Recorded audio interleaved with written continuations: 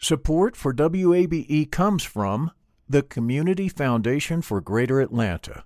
If you love Atlanta, you can invest in the big picture. Learn more at cfgreateratlanta.org. I'm Earlonne Woods. I'm Nigel Poor. We're the hosts and creators of Ear Hustle from PRX's Radiotopia. Ear Hustle is a show about life inside prison, but it's not your typical prison podcast. In this next season, we've got stories about the objects people keep inside their prison cells, about residents in a women's prison who say they want to stay there, and the most beautiful prison garden. Earlonne, I will never forget it. Ear Hustle. Stories about life on the inside, told by those who live it. Find Ear Hustle wherever you get your podcasts.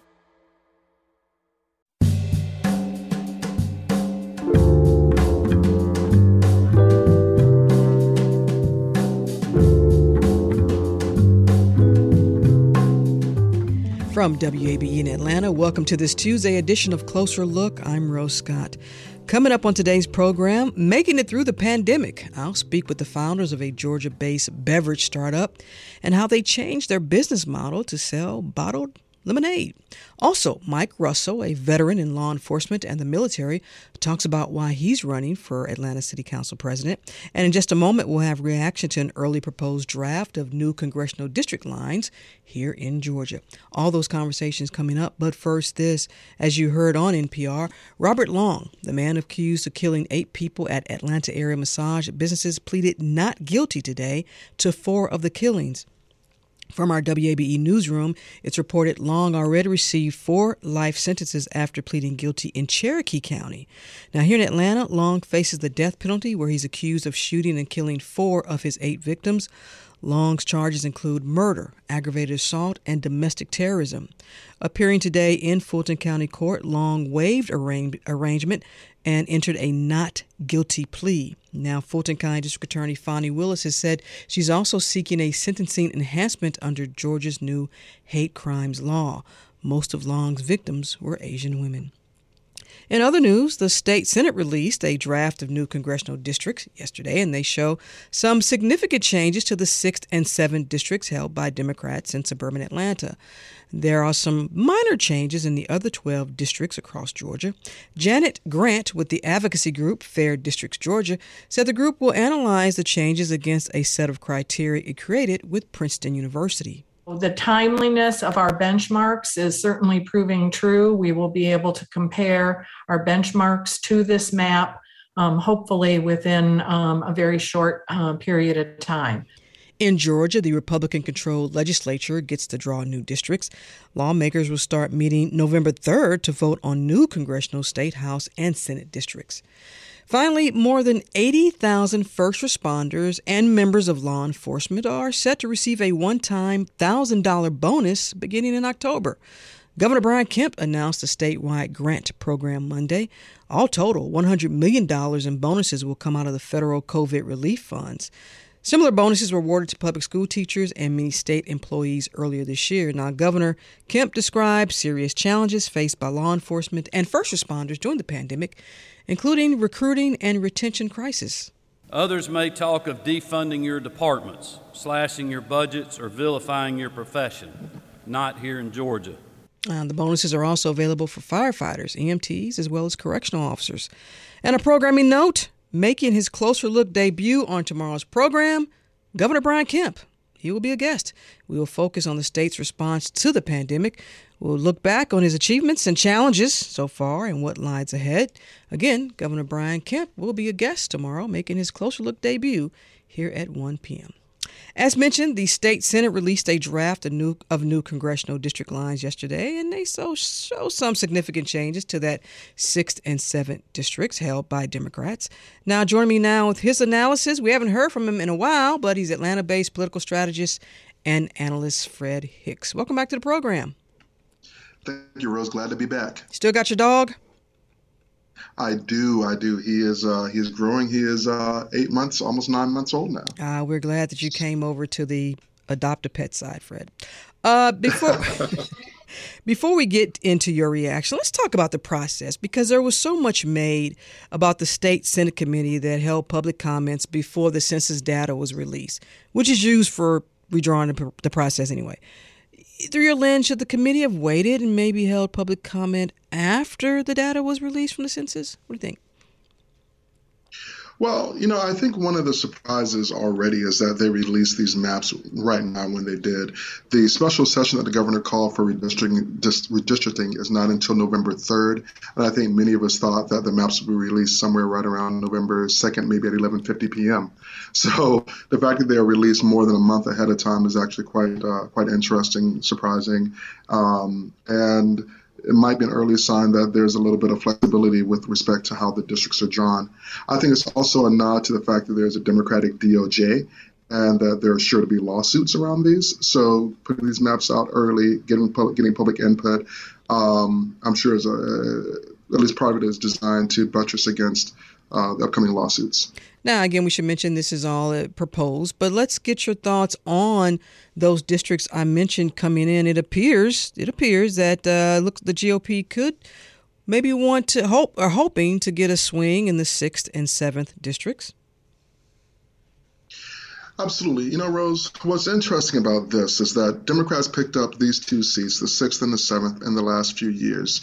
They have traditionally been held by Republicans. They picked up Lucy McBath defeated Karen Handel in 2018, and Carolyn Bourdeaux defeated Rich McCormick in 2020, which helped cement or solidify the Democratic majority in the U.S. House. Looking at it right now, including the seats that are vacant, if everything goes as is, Democrats should have a +9 majority, which means that you only have to flip 5 seats. And so if you can take 1 seat in Georgia, along with the other places across the country, particularly Texas and Florida, then Republicans stand a really good chance of getting the majority back in the U.S. Congress, which means having a new speaker.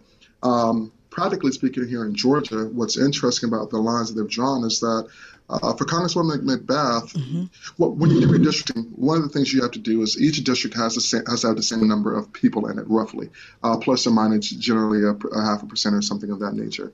And so the preliminary data based on the census showed that Carolyn Bourdeaux was about 95,000 people over, and Lucy McBath was pretty much spot on with where she needs to be with respect to population. And so the way that these maps are drawn, to see that Carolyn Bourdeaux is pretty much solidified and Lucy McBath's district is changing drastically, really interesting. It's extremely interesting that happened that way. Well, let's focus on Congresswoman McBath and that district for a second. So if the way the lines are drawn now, given that there's a more conservative base that she would now inherit, in a sense, gives a nod to, she already, I believe, has one challenger, correct? Maybe 2?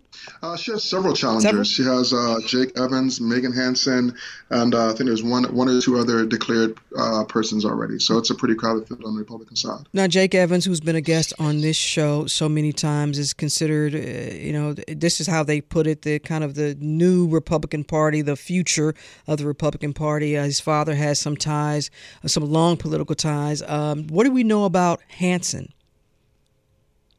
So Megan Hansen represented a portion of DeKalb and Fulton in the State House. She defeated a one-term Democratic state rep to take a hold of that seat. I think she served 2 terms there, and she lost to, I believe it was Michael Walensky, who's now in that seat. Mm-hmm. After she lost her seat there, and she's also a young attorney, I should say that, as is Jake Evans. Mm-hmm. After she lost her seat there, she went over to the Georgia Chamber, where she helped build out and continues to work on building out their campaigns. So the Georgia Chamber will support candidates, particularly pro-business candidates, at various levels for various seats, and she has played an integral role in that. So I think this is very interesting when you have Jake Evans, son of Randy Evans, who was an ambassador to Luxembourg, appointed by Donald Trump, and used to be at Denton, one of the biggest political law firms in the country, with respect to the influence that it exerts. So you have that, and Jake, was the chair of the Ethics Commission. Mm-hmm. So you have one person there. Then you have Megan Hansen, who's also young, who's also an attorney, and who has deep ties to the business community. So that's going to make for a very interesting Republican primary to see how that plays out with these 2 young guns on the Republican side gunning for the same position. Is this going to be a situation where each one will try to out-conservative the other one, so to speak? Well, that's a great question. Jake has already taken a little bit more of a conservative swing from what people have known him to be in his public comments since he left the commission and declared for the seat. Megan, of course, was a right-leaning, but people felt that they could work with her when she was in the state house representing, again, DeKalb and that Brookhaven portion of Atlanta. Or Fulton County.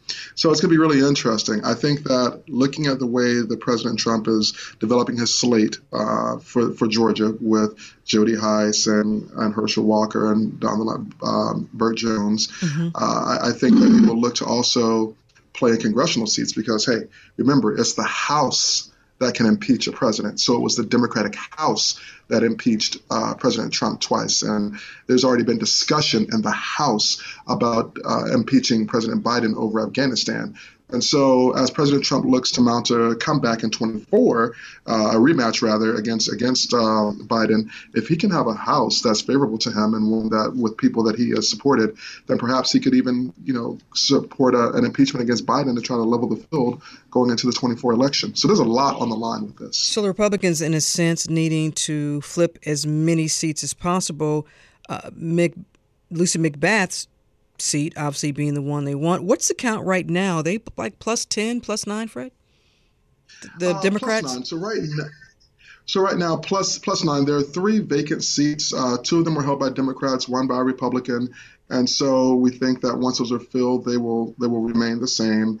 And that will give Democrats a plus 9, which means that Republicans have to flip 5 seats in the House to take the majority. But right now you have 212 Democrats to 212 Republicans, so an 8-vote swing. But again, when the vacant slots are filled, the Democrats should gain 1 seat there. So you're really talking about just winning across the entire country, 4 to 5 seats. That's it. Not just in one state or one region, across the entire country. And Republicans then have control of the House, which deals with social issues, finance issues, and impeachment. So, Fred, let me ask you this. So it appears one could make the assumption that looking at this proposed map, the GOP, in case they were going to be, accused of obviously trying to redraw the district to favor a Republican candidate, then they could come back and say, well, no, because look at Carolyn Bourdeaux's district. She's going to inherit even more of a more liberal base. Is that your analysis as well?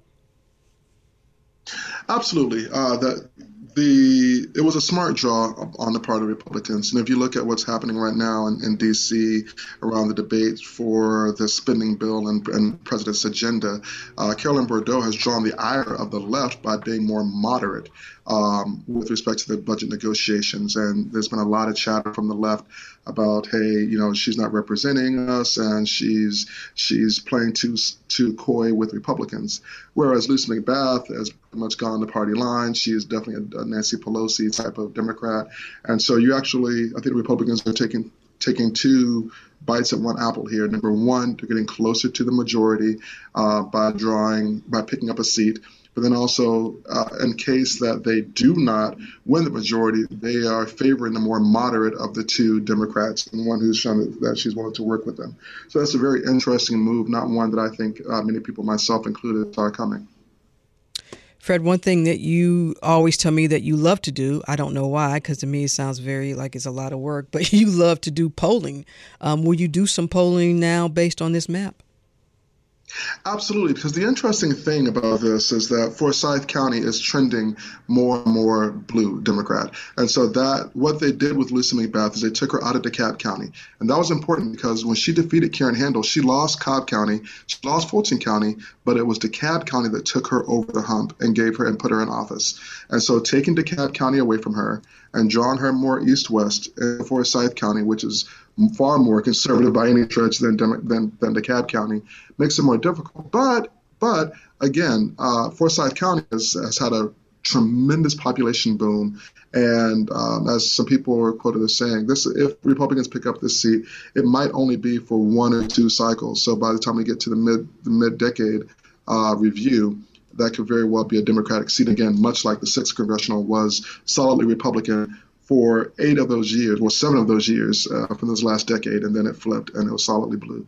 So this is a temporary fix to an issue that they're dealing with.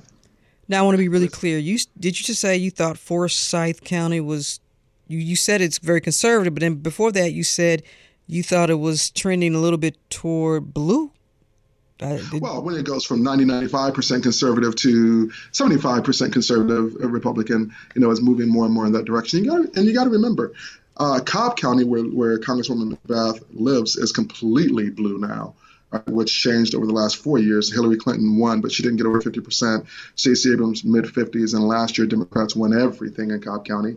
North Fulton has also become more Democratic, and she has a portion of that in the district. So it's about the cumulative number of votes. So if you can find your places here and there, and I'll be really interested to look at the precinct level data to assess whether or not she has, or how likely it is that she can hold on to the seat.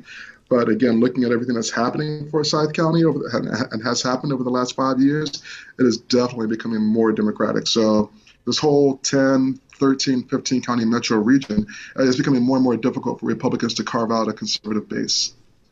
Fred, as we wrap up then, given your insight and your analysis of all this, how do you see this playing out? Will Lucy McBath have a challenge in trying to retain her seat? Absolutely. Just simply taking away DeKalb County made it more difficult for her. So whichever way they should, the district finally ends up, if it does not include DeKalb County, it's going to be a tougher road for her. But 2022 is going to be an interesting year. Presumably, you'll have a very competitive governor's race in Georgia. We know that you're going to have a super competitive U.S. Senate race, and you have other candidates up and down the line, Lieutenant Governor, SOS, and things like that. So, 22 is going to go a long way into determining 24. It's like the prologue to 2024. And so you're going to, and for Donald Trump, this is his pathway back to power. So, and for Democrats, and this is the pathway toward establishing or putting away Trumpism. So it's going to be really, really interesting.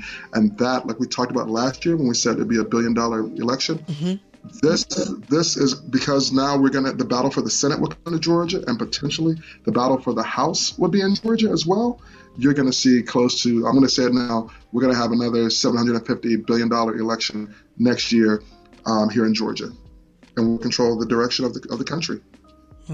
Atlanta-based political strategist and analyst Fred Hicks. As always, Fred, thanks for taking the time. I really appreciate it. 2022 covering that should be interesting. Should be interesting. Thank you, Rose. Take care.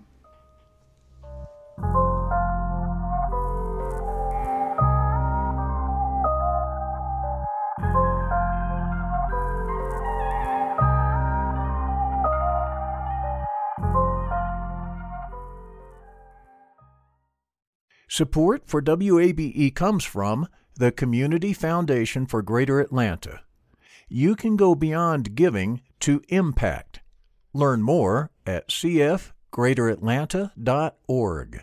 The field of mental health counseling is growing rapidly, and Richmont Graduate University can equip you with everything you need as a licensed professional counselor while integrating your faith into your clinical practice. Programs are offered in Atlanta, Chattanooga, and online. Apply today at richmont.edu. That's RICHMONT.edu.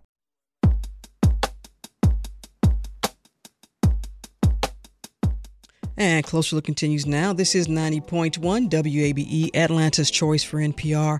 As always, I'm Rose Scott. Well, speaking of elections, on November 2nd, the city of Atlanta will have its municipal general elections will be held. There's some other elections taking place as well. Now, of course, the big race here in Atlanta is the mayoral contest, but we also know there are city council seats and the Atlanta Board of Education seats and Atlanta City Council president as well.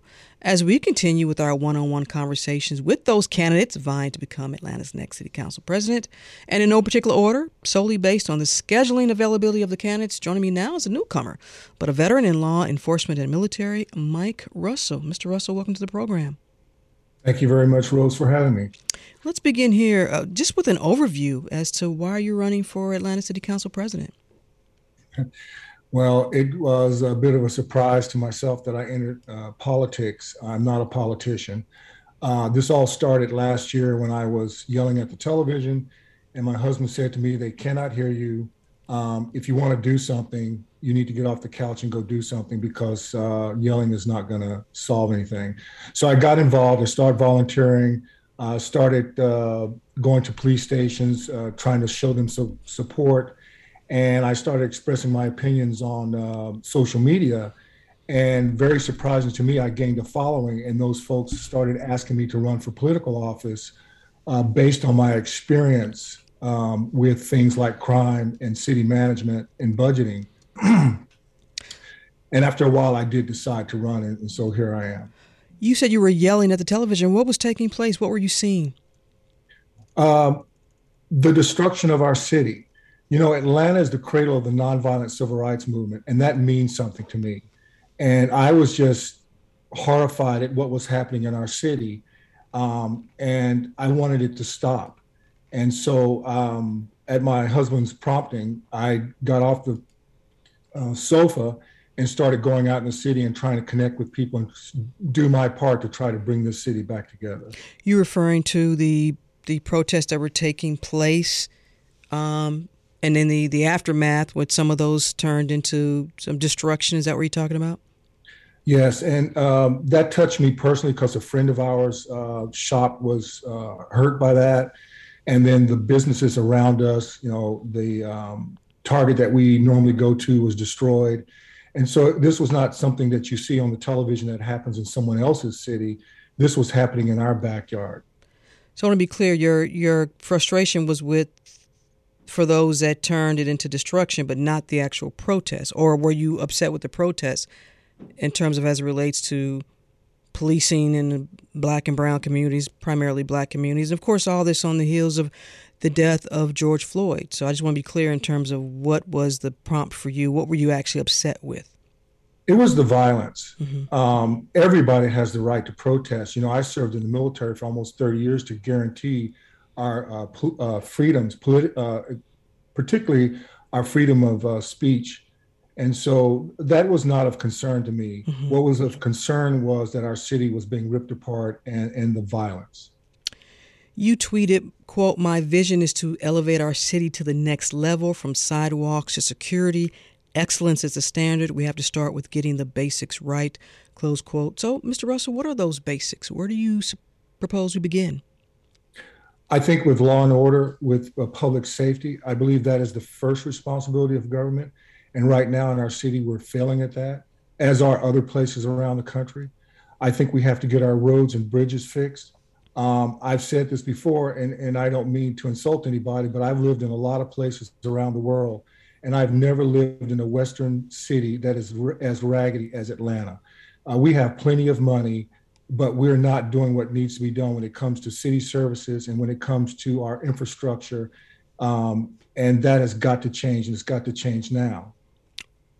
Why is Atlanta raggedy? Because I don't believe that people are being held to account. As I watched the budgeting process last year, I saw council members voting to spend massive amounts of money without ever reading the bill. They didn't even know what they were voting for, and they were spending our tax dollars. I've done these things before in city management. The last base that I was on, our team was recognized as the very best in the United States Army worldwide for the city services that we provided to our residents. And we did that. We didn't receive any additional funding or personnel. We did that because we changed our attitude about how we budgeted our money and how we treated our residents. Our residents became customers, and that changed everybody's attitude when they dealt with the issues that our customers had.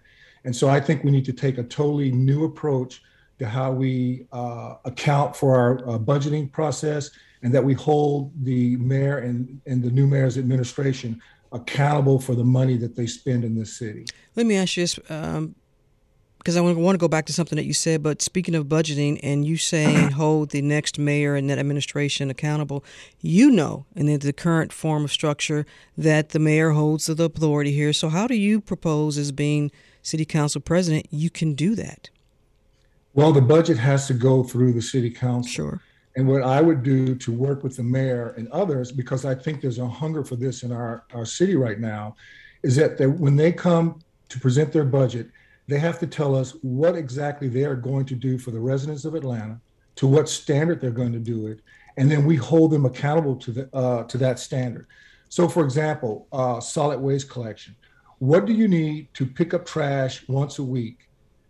You know, I need X number of personnel, I need X number of trucks, I need this software, whatever it is, you lay it out and you tell me how much that costs. And then the city council can make a determination of how much money you get. But what I've seen is people come in, they ask for money. There is no tie to performance. There's no tie to services provided. I've done budgets in the Army under the federal system, which are far more stringent. And to be quite frank, I would have been relieved of duty if I had presented a budget in the manner that we've done this in this city over and over again. I want to go back to something that you said, because I want to make sure I don't forget this. You mentioned law and order, and I believe that you know that sometimes when that narrative is used, it can invoke a lot of different responses. So when you say restore or implement law and order, I want to give you an opportunity to take that further for our listeners. What do you mean by that? I mean that everybody in the city of Atlanta ought to feel safe on their streets, in their homes, in the places that they go for entertainment. And what is a fact in our city is that the majority of people who are victims of violent crime happen to be Black. And that has been the case for many a year. This has become an issue because the crime has spread throughout the city. So when I talk about keeping people safe, I'm talking about those ladies that called into the city council begging for help that sounded like my mother or my grandmother or my auntie, that were begging for police to come and help clean up their neighborhoods to make them safe again. And so when I speak about that, I'm talking about everybody in the city of Atlanta, whether we're talking about Adamsville, Bankhead, Buckhead, it's everybody deserves to feel safe in their neighborhood and in their homes. And we also know that the majority of people who live behind burglar bars are in our predominantly brown and Black neighborhoods. And I want to turn that around. Okay, so let's focus on that for a second then, because everyone has a plan. At least they say they had a plan about reducing the crime.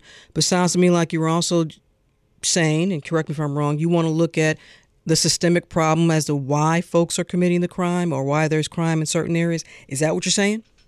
Exactly. So one of the things I've done is I've gone around and I've talked to folks who run programs that are successful.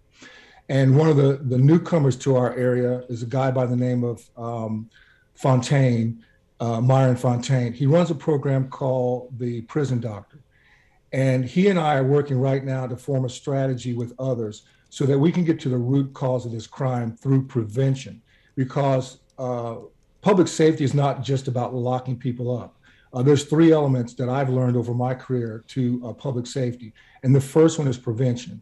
So his program, which I think is fantastic, it not only deals with the youth, but it goes into the home and it deals with, in a holistic fashion, the environment that they're in.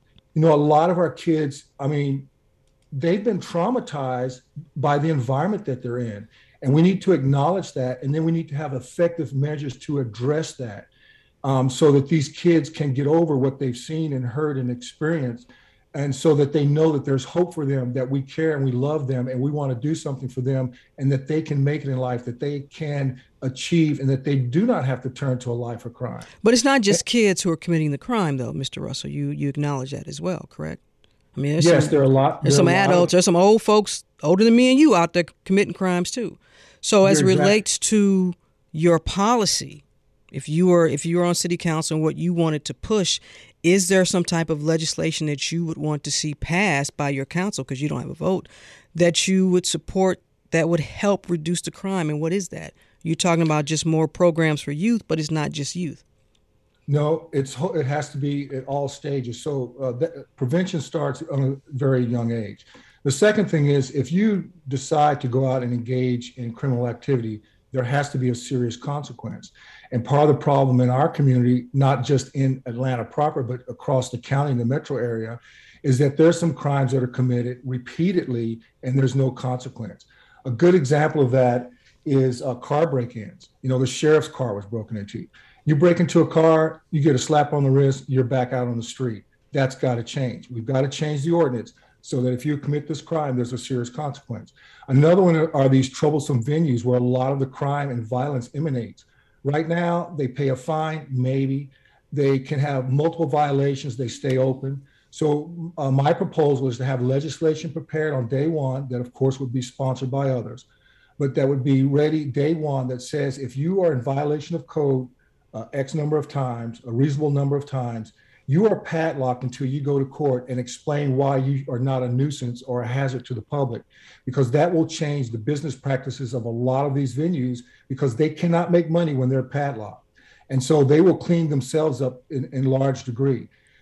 We need to take a look at the licensing board for liquor license and such. I think we need to strengthen, there's a study, as you know, currently of the NPUs. We need to strengthen the role of the NPUs in their community. So what the citizens and residents of the community want carry more weight than folks who are making an arbitrary decision that may not impact their daily lives and that of their families. If you're just joining us, I'm in conversation with Mike Russell. He's a newcomer to politics, but a veteran in law enforcement and military, talking about why he's running for Atlanta City Council president. I want to talk about leadership for a moment, because you mentioned, look, I'm new to politics, but if you were elected, let's just say you were elected Atlanta City Council president, what is your leadership style? Because you would be working with some folks who are veterans and some who are not, but some who may question, what can you do as Atlanta City Council president leading us when you still have to learn just the basics, the overall basics of how a city council operates in general? What would you say to that? People question your leadership style. Well, first, my leadership philosophy has been that I will not fail those whom I serve. And that has stood true for the soldiers that I've led in combat. It's stood true for their families that I've taken care of. And it will stand true for the residents of Atlanta. I've also worked in a lot of diverse places. I've worked and negotiated from the tribal level. You might have seen some of the pictures on my website, all the way up to the international level. So I know and I'm not just trying to brag, but I've done this before numerous times to bring people together with diverse interests and competing interests so that we can sit around the table and come up with a solution that is actually going to happen, that can be implemented. So I can learn Robert's Rules of Order and the other things, but what is lacking in our city is leadership that is focused on results. And that's what I intend to bring to the table. There are going to be at least 5 new council members joining the city council. And I think this is a chance, this is an opportunity, this is a window of opportunity for us to turn this city around and make it better for all of us. How did you bring everyone together? You said you've done this before with your leadership style. You brought people together. How'd you do it? Listening, learning the environment, understanding what is important to other people, because everybody sees things through a different lens based on a variety of issues, and then being able to reach across the table and come up with a common understanding and a common goal. I've dealt with people who hated each other for centuries. I brought Poles and Germans together. It was not easy, but it takes time, it takes finesse, and it takes a lot of patience to do it. Unfortunately, in our city, there's some things that we don't have a lot of time to correct, particularly with the crime. But I'm confident, because I've done this before in cultures where I didn't even speak the language, that I can do it here in the city of Atlanta. It's interesting, Mr. Russell, and all these candidates have said the same thing in terms of they want to bring people together. But as you know, it's not easy to change folks' mindset. And when you talk about, because you just called Atlanta raggedy earlier, now that's not going to sit too well with some folks. So if you're going to bring folks together by calling the city raggedy, I don't know if that's going to help you or not. But when you talk about seeing things that aren't right and you wanting to take a stand that prompted you to become to run for Atlanta City Council president, what do you want folks to know then about your commitment to this? Obviously, you love the city. You live here, right? Yes. I mean, when my husband and I decided to move back from Europe, we traveled around the country. We could have moved literally anywhere. And the last night we were in the hotel, we made a list, and I asked him to put down his choices for the best city to live and the best city as a tourist spot, because those are different, just to keep them clear. So we both wrote down our list. We both had 2. And then when we presented them to each other, we both had Atlanta at the top of our list as the best place to live. And I still believe this is the best place to live. So my efforts are going to be to make this a better city. My campaign slogan, those are just not empty words, to make this city safer and better for all of us. When you look at Atlanta City Council and some of the things they've done in the past. Can you point to something that you thought, some legislation or something they did that was positive, that you thought was a step in the right direction? I think the fact that they finally passed the ordinance to build the first responder training center was very contentious. And I'm very happy that the city council finally stood up and voted to pass that measure. But you said just a moment ago, you have to listen to NPUs and community organizations, and many of them did not want that training facility. That's true. But I looked at the facts on this, and I also looked at the arguments against it. So the facts in that case are that the police are already training there. The weapons training facility is there. The unexploded ordnance facility is there, and that the current residents have no access to this area, which is about 300 acres. So the plan is, and I do know for a fact that all the residents were notified. The plan is that about a third of that property will be turned into the training facility, about 85 acres. The portion that will become a new park will be bigger than Piedmont Park. Let me say that again. The portion of the park that they will receive without charge will be bigger than Piedmont Park. The hazardous waste from illegal dumping in the water around the park to the north side of the park, that will be cleaned up at no expense to them. They're going to have urban gardens. They'll have a petting zoo, and they'll have a trail that leads all the way back up to the Beltline. But couldn't they have done that without a training facility? I'm just curious. Through your lens, do you think that could have happened anyway? Because I keep going back to what you said, because if you're going to make a statement and call Atlanta raggedy, you got to look at what they haven't done prior to wanting to build this police training facility. I mean, couldn't they have done that without? Just asking. They could have, but they didn't. For years, they've promised these people a park and they didn't do it. So it took a civilian organization to step up to the plate, to raise the money, to make this happen. And so the benefit of this is that we get a first-class training facility for our first responders, and the people in that area finally, after a lot of empty and broken promises, get their green space, which is going to be bigger than Piedmont Park. So I think this is a win-win. And oh, by the way, the taxpayers are not paying the $60 to $80 million that this is going to cost. Well, the city of Atlanta will have to. Well, now, Mr. Russell, the city of Atlanta will have to kick in some money. I do believe that that's correct. They will have correct, but the $60 to $80 million for the facility and the cleanup, the city of Atlanta is not paying that. Well, they still got to kick in about $30 million. That's a nice chunk, right? Well, you were going to have to do that anyway, because the two facilities that the police and the fire were in have been abandoned because they were in such bad conditions. You know, the fire department had to leave their facility because the roof was caving in. Students were becoming sick from the mold and the mildew.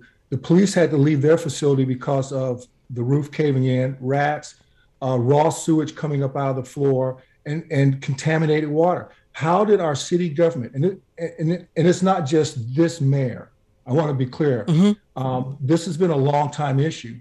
How did they allow that to happen, that it became so bad that our first responders had to abandon their training facilities because they were not fit for humans to occupy? So I think that actually the Atlanta Police Foundation has sort of come to the rescue, because the city was going to have to do something anyway, and they actually saved us a lot of money by kicking in this $60 to $80 million that the city is not going to have to pay. One more thing as it relates to public safety, because we're all aware of in Buckhead, and I think it's only fair because I've asked all the candidates this question. I want to make sure I get it into you. We know what's happening with the Buckhead City movement. Clearly, you may understand the reason, but do you support this Buckhead City movement? Do you support that community wanting to cut itself away from the city of Atlanta? No, and it's very hurtful that they even want to do that. I understand why they want to do it. They have the same concerns that everybody else in the city has. And my answer to folks who've asked me that same question is, I want them to stay in the city of Atlanta. But ultimately, it's probably going to be up to the residents of Buckhead whether or not that happens. So what we need to do is we need to get our act together. Mm-hmm. We need to provide public safety to everybody, not excuse me, not just to Buckhead, but to everybody, like I said before. And we need to provide the city services to everybody, not just Buckhead, that everybody pays for, that everybody deserves. And I believe that the majority of folks in Buckhead actually want to stay a part of the city. But many of them that I've spoken to feel like they don't have a choice. They feel like they're not listened to, and that this is the only way to get anybody's attention is to have this vote about leaving the city. I've actually had several people tell me that they believe that they should have the vote, but they're not necessarily sure that they would vote to leave.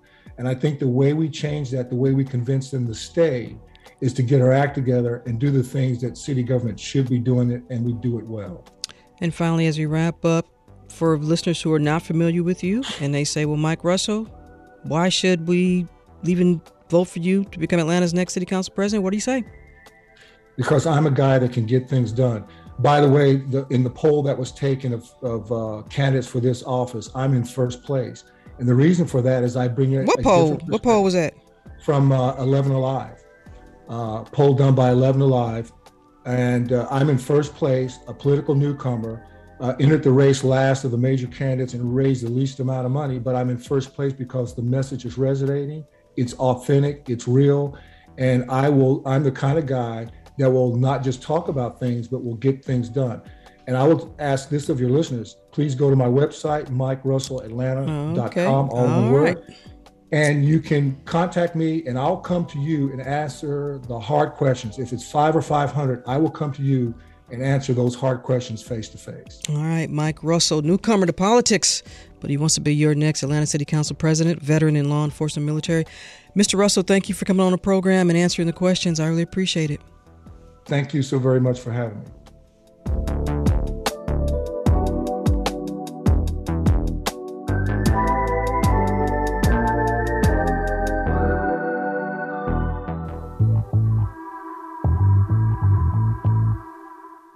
And Closer Look continues now here on 90.1.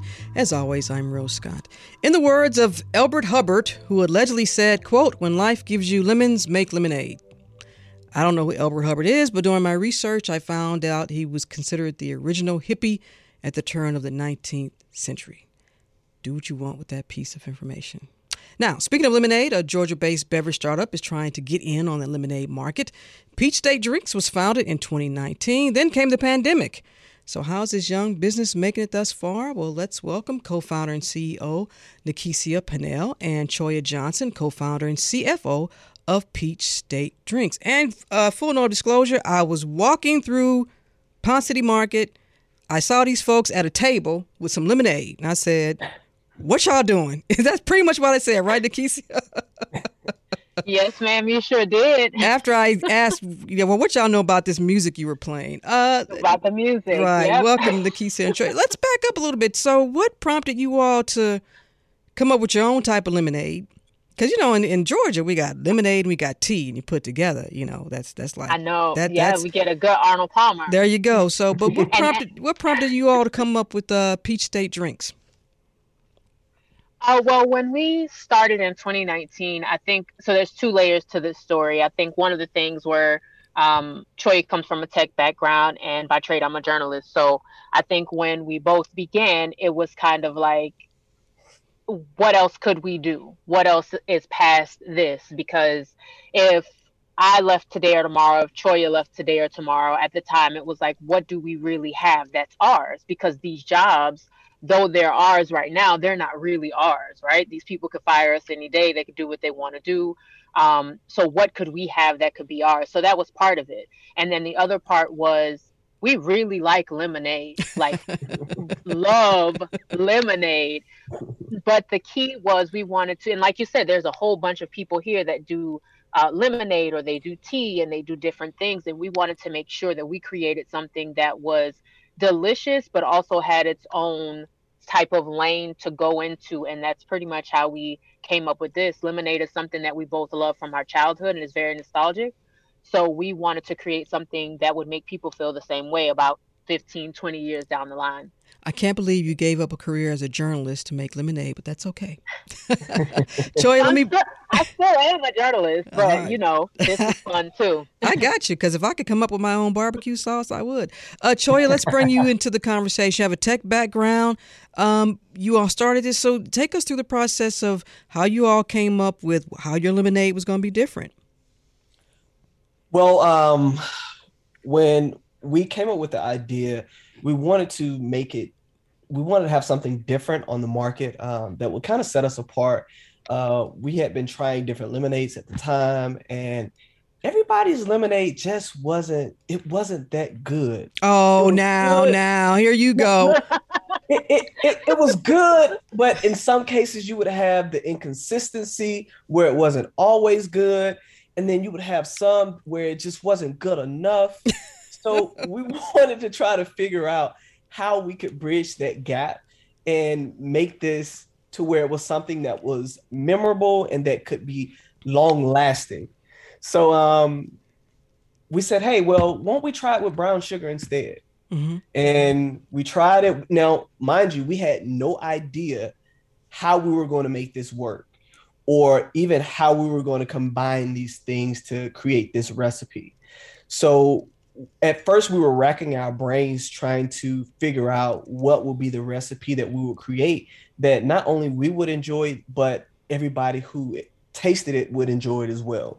Now I got to tell you, I've had Brown Boys lemonade on the program. These are two, they were little at the time. They're probably big now, but they said their lemonade was best. So at some point we'll have to have a lemonade, standoff or something like that. But you already said, so you said you're going to use brown sugar. Okay. And then what else? You have fancy lemons. Where are your lemons coming from? So that was another part. We wanted to figure out how this actually worked, because we thought back to when we would be at our grandparents' house, and I'm pretty sure we're all familiar with Country Time lemonade. So that was your barometer to measure Country Time.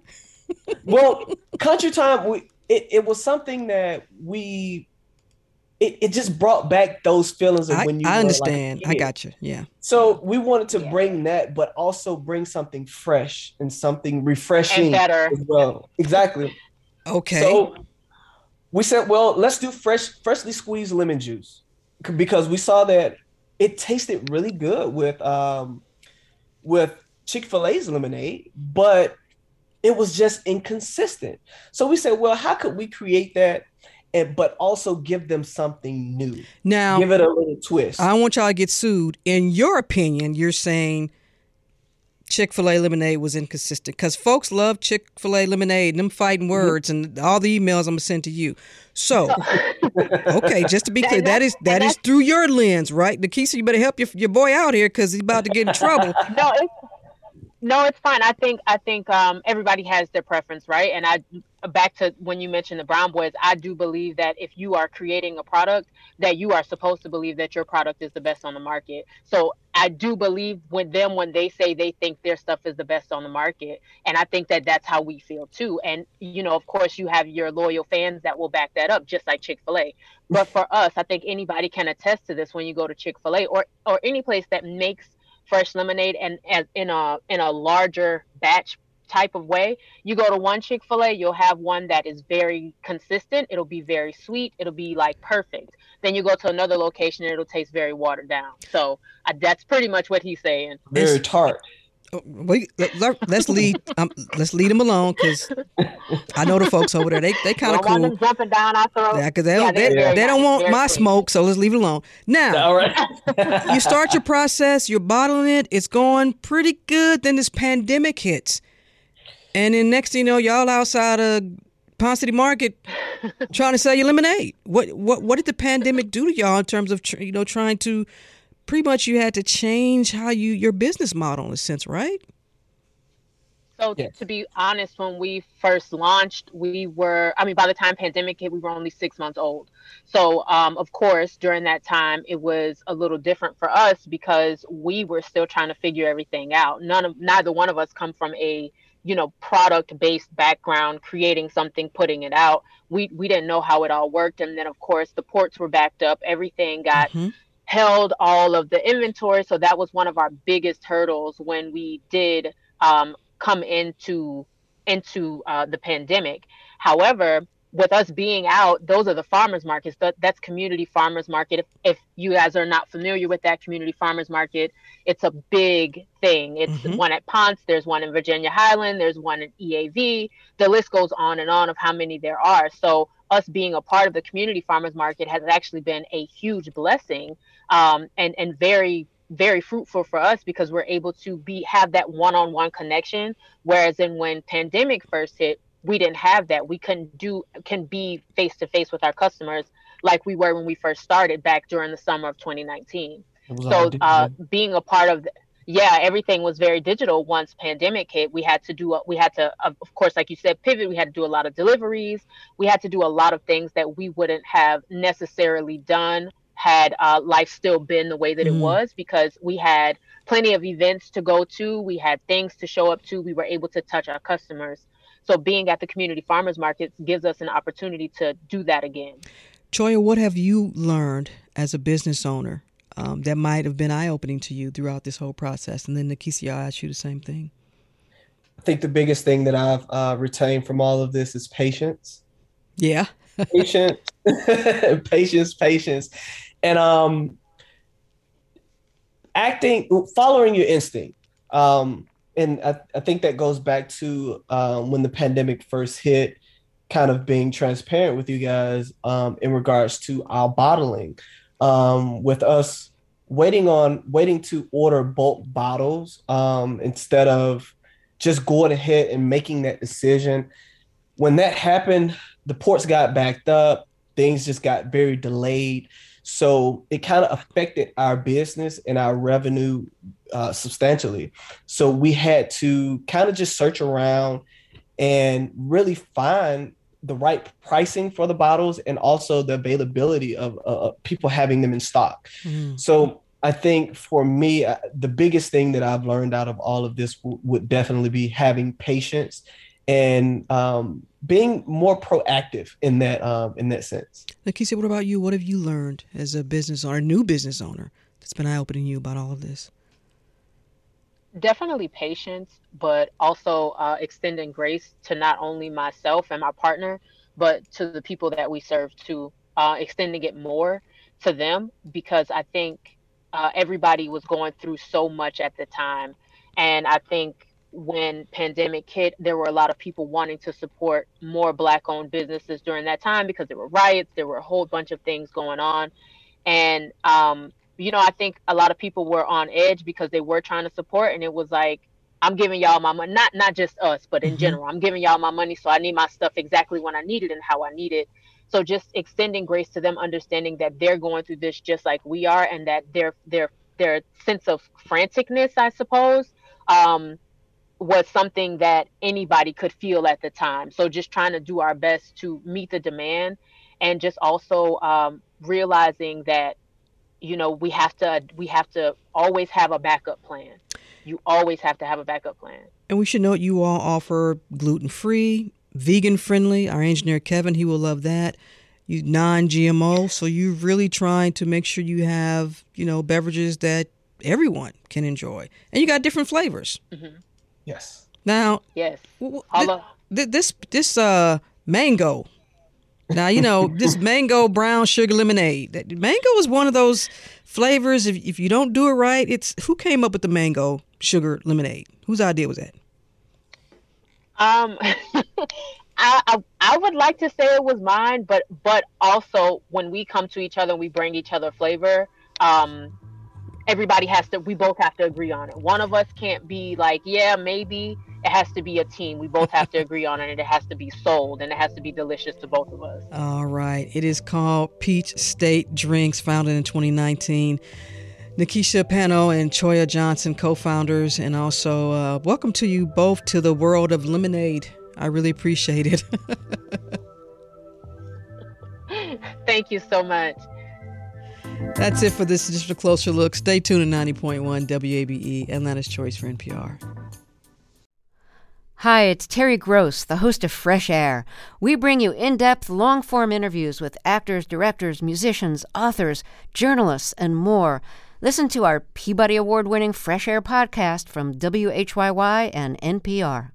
The Gold Dome Scramble podcast is now plugged in, a WABE Politics podcast. New name, same on-the-ground reporting from us, WABE Politics reporters Sam Gringlass and Raul Bally. We'll cover local, state, and national politics as we talk to politicians and voters to break down each week's biggest headlines. New episodes drop on Fridays. Listen and subscribe at WABE.org or your favorite podcast platform. WABE.